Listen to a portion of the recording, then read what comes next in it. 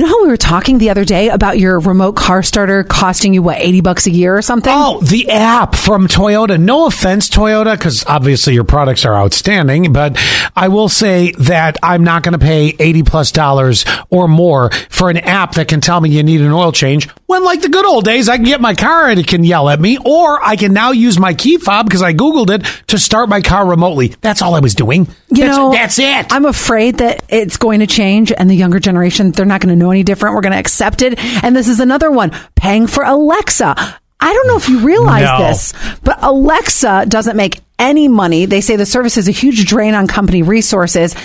They're trying to do a pay for Alexa feature. It'll ruin it. I know.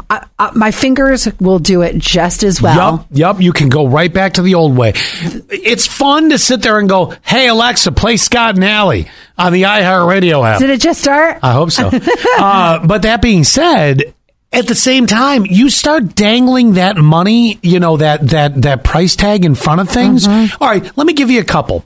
Give it to me. What your favorite streaming platform? Max. It goes from free to $7.99 a month. Yes or no? Are you doing it? Yes. Okay. You could go for $14.99 with no commercials, but no. Who cares? Yeah. Same with me. I just had to sign up for Disney Plus, and I'm paying for it now. Let me give you another one. Let's see here. Something that's free that you could move to pay for, possibly.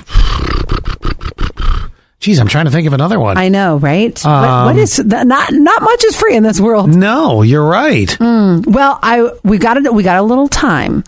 Alexa Plus is the tentative name, and will launch. They're talking June 30th. Well, Alexa Plus sounds like a big minus to me.